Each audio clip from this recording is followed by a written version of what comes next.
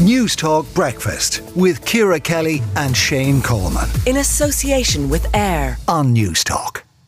Now, you may have heard on the news this morning that a team of international researchers have suggested that food could be labelled as addictive to change people's diets, as ultra-processed food addiction is estimated to occur, according to some sources, in 14% of adults and 12% of children. And Gaye Godkin, nutritionist, joins us now.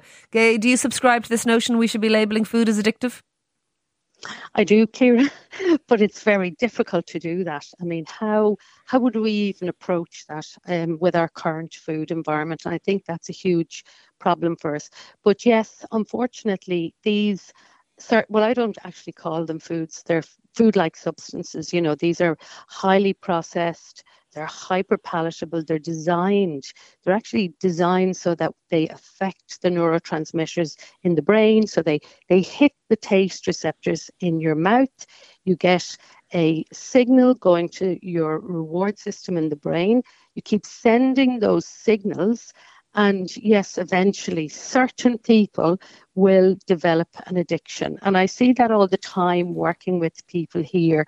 For example, the diet drinks.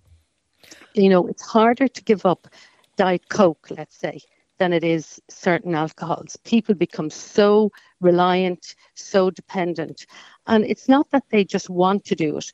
They're actually driven to this by this reward pathway in the brain. Okay. And it's to do with this rapid delivery. For people listening, you're talking about you wouldn't call them foods, you'd call them food-like substances.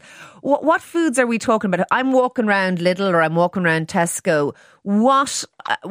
I know there's no labels currently, but what could these labels appear on? What kind of foods would this be slapped on? Well, I think it would be very easy to start with, as I said, the drinks, all the soft drinks, the diet drinks. Then all of the packets, the snacky foods that people think are healthy.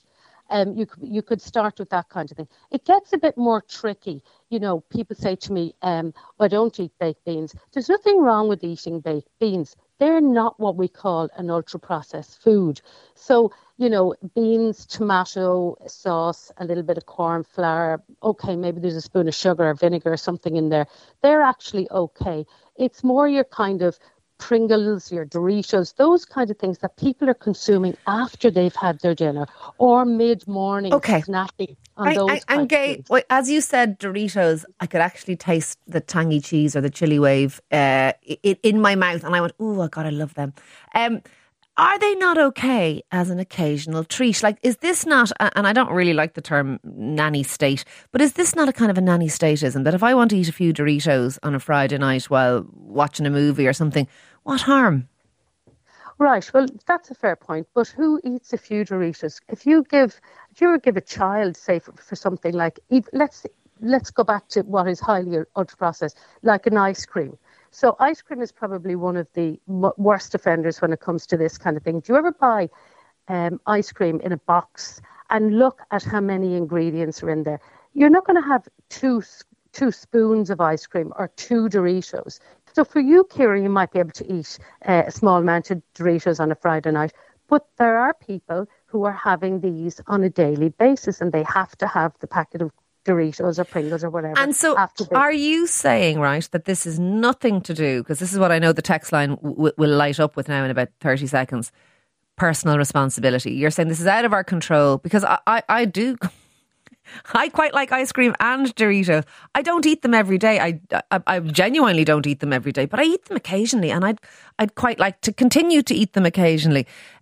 Are you saying that the difference between me and somebody else is just luck because they're addicted and I'm not? No, I think that if you knew what was in those and what it's doing to your body, that you might make a different choice. And I mean, let's be honest, you're a medical doctor. And the whole area of health and medicine in Ireland, well, health and illness, is run by the medical model. And do you honestly think that medical doctors would say to people, don't eat ultra-processed foods and you will be well? We haven't got that far down the line until there's more transparency on labelling and saying to people, if we ever get there, this product contains 17 industrial polymers, whatever you want to call them. And we now know that that is going to affect your health. It's certainly going to make you want more. These ultra-processed foods are responsible for the overweight and the obesity epidemic. And it upsets me when I hear people saying it's willpower. It's not willpower for a lot of these people. They've just become addicted to the wrong choices. It's really interesting, and I'm delighted that you came on and chatted to us and explained all of that to us. That is Gaye Godkin there, nutritionist. Let us know what you think. Would you like to see a label, I suppose something like we see on alcohol, or something like what we see on cigarettes, saying this food is addictive, this food, will cause obesity, this food, once you pop, you can't stop, or whatever the byline is. Let us know what you think about that this morning. You can drop us a WhatsApp, even a voice note, 087 1400 106. News Talk Breakfast with Ciara Kelly and Shane Coleman. In association with AIR On News Talk.